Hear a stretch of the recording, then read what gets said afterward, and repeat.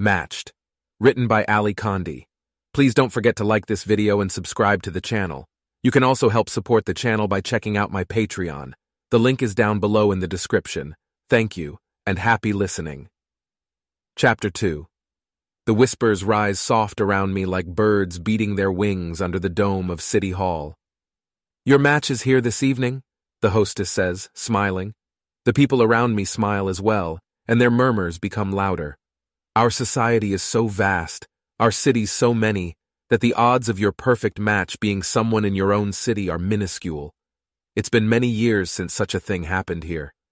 These thoughts tumble in my mind, and I close my eyes briefly as I realize what this means, not in abstract, but for me, the girl in the green dress. I might know my match. He might be someone who goes to the same second school that I do, someone I see every day, someone... Xander Thomas Caro. At his table, Xander stands up. A sea of watching faces and white tablecloths, of glinting crystal glasses and shining silver boxes stretches between us. I can't believe it. This is a dream. People turn their eyes on me and on the handsome boy in the dark suit and blue cravat. It doesn't feel real until Xander smiles at me. I think, I know that smile. And suddenly I'm smiling too, and the rush of applause and smell of the lilies fully convince me that this is actually happening. Dreams don't smell or sound as strong as this. I break protocol a bit to give Xander a tiny wave, and his smile widens. The hostess says, "You may take your seats." She sounds glad that we are so happy. Of course we should be. We are each other's best match, after all. When she brings me the silver box, I hold it carefully. But I already know much of what is inside. Not only do Xander and I go to the same school, we also live on the same street. We've been best friends for as long as I can remember. I don't need the microcard to show me pictures of Xander as a child, because I have plenty of them in my mind. I don't need to download a list of favorites to memorize because I already know them. Favorite color? Green. Favorite leisure activity? Swimming. Favorite recreation activity? Games. "Congratulations, Cassia," my father whispers to me, his expression relieved. My mother says nothing, but she beams with delight and embraces me tightly. Behind her, another girl stands up, watching the screen. The man sitting next to my father whispers, "What a piece of luck for your family. You don't have to trust her future to someone you know nothing about." I'm surprised by the unhappy edge to his tone, the way his comment seems to be right on the verge of insubordination. His daughter, the nervous one wearing the pink dress, hears it too. She looks uncomfortable and shifts slightly in her seat. I don't recognize her. She must go to one of the other second schools in our city. I sneak another glance at Xander, but there are too many people in my way and I can't see him. Other girls take their turns standing up. The screen lights up for each of them. No one else has a dark screen. I am the only one. Before we leave, the hostess of the match banquet asks Xander and me and our families to step aside and speak with her.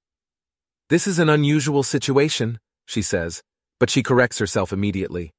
"Not unusual. Excuse me, it is merely uncommon." She smiles at both of us. "Since you already know each other, things will proceed differently for you. You will know much of the initial information about each other." She gestures at our silver boxes. "There are a few new courtship guidelines included on your microcards, so you should familiarize yourselves with those when you have an opportunity." "We'll read them tonight," Xander promises sincerely. I try to keep from rolling my eyes in amusement because he sounds exactly the way he does when a teacher gives him a learning assignment. He'll read the new guidelines and memorize them, as he read and memorized the official matching material. And then I flush again, as a paragraph from that material flashes across my mind. If you choose to be matched, your marriage contract will take place when you are 21. Studies have shown that the fertility of both men and women peaks at the age of 24. The matching system has been constructed to allow those who match to have their children near this age, providing for the highest likelihood of healthy offspring. Xander and I will share a marriage contract. We will have children together. I don't have to spend the next few years learning everything about him because I already know him, almost as well as I know myself. The tiny feeling of loss deep within my heart surprises me. My peers will spend the next few days swooning over pictures of their matches, bragging about them during meal hour at school, waiting for more and more bits of information to be revealed, anticipating their first meeting, their second meeting, and so on. That mystery does not exist for Xander and me. I won't wonder what he is like or daydream about our first meeting. But then Xander looks at me and asks, "What are you thinking about?" And I answer, that we are very lucky, and I mean it. There is still much to discover. Until now, I have only known Xander as a friend. Now he is my match. The hostess corrects me gently. Not lucky, Cassia. There is no luck in the society. I nod. Of course, I should know better than to use such an archaic, inaccurate term.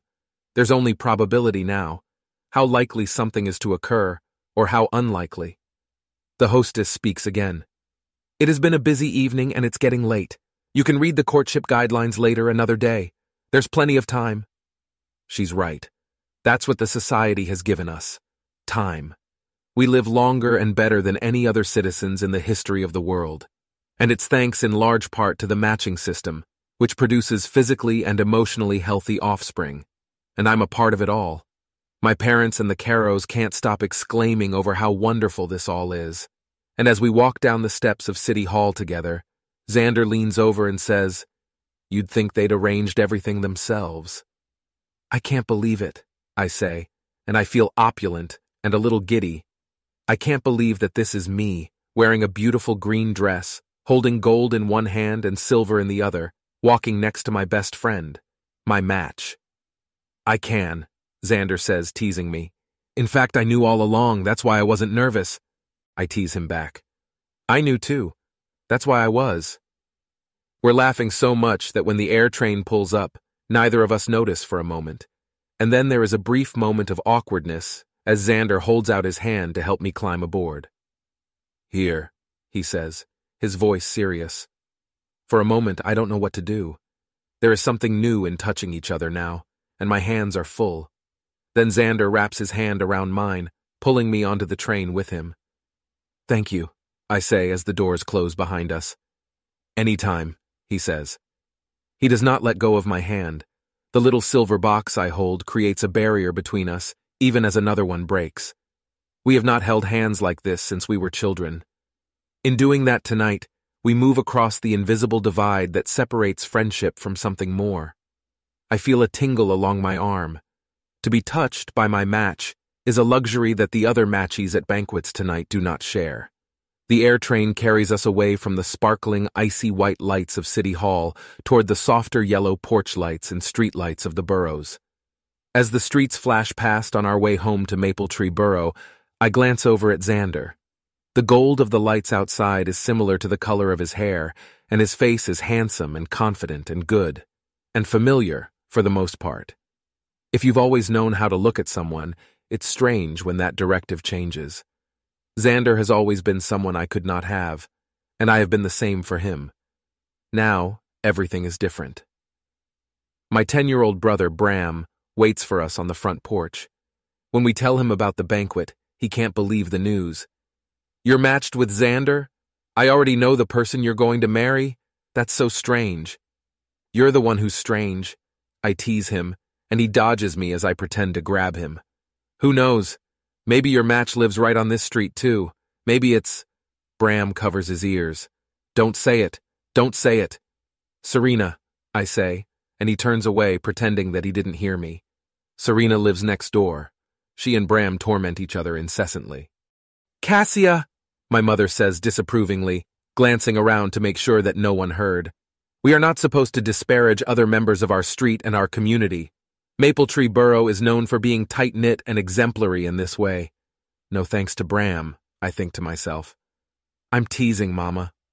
I know she can't stay mad at me, not on the night of my match banquet, when she has been reminded of how quickly I am growing up.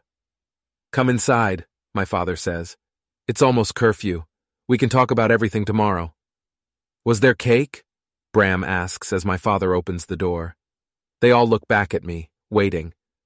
I don't move. I don't want to go inside yet. If I do, that means that this night is coming to an end, and I don't want that. I don't want to take off the dress and go back to my plain clothes. I don't want to return to the usual days, which are good, but nothing special like this. I'll come in soon. Just a few minutes more. Don't be long, my father says gently. He doesn't want me to break curfew. It is the city's curfew, not his, and I understand. I won't, I promise. I sit down on the steps of my house, careful, of course, of my borrowed dress. I glance down at the folds of the beautiful material. It does not belong to me, but this evening does, this time that is dark and bright and full of both the unexpected and the familiar. I look out into the new spring night and turn my face to the stars. I don't linger outside for long because tomorrow, Saturday, is a busy day. I'll need to report to my trial work position at the sorting center early in the morning. After that, I'll have my Saturday night free rec hours, one of the few times I get to spend with my friends outside of second school, and Xander will be there. Back in my bedroom, I shake the tablets out of the little hollow in the base of the compact. Then I count, 1, 2, 3, blue, green, red, as I slide the tablets back into their usual metal cylinder. I know what the blue and green tablets do. I don't know anyone who knows for certain what the red tablet does. There have been rumors about it for years. I climb into bed and push away thoughts of the red tablet. For the first time in my life, I'm allowed to dream of Xander.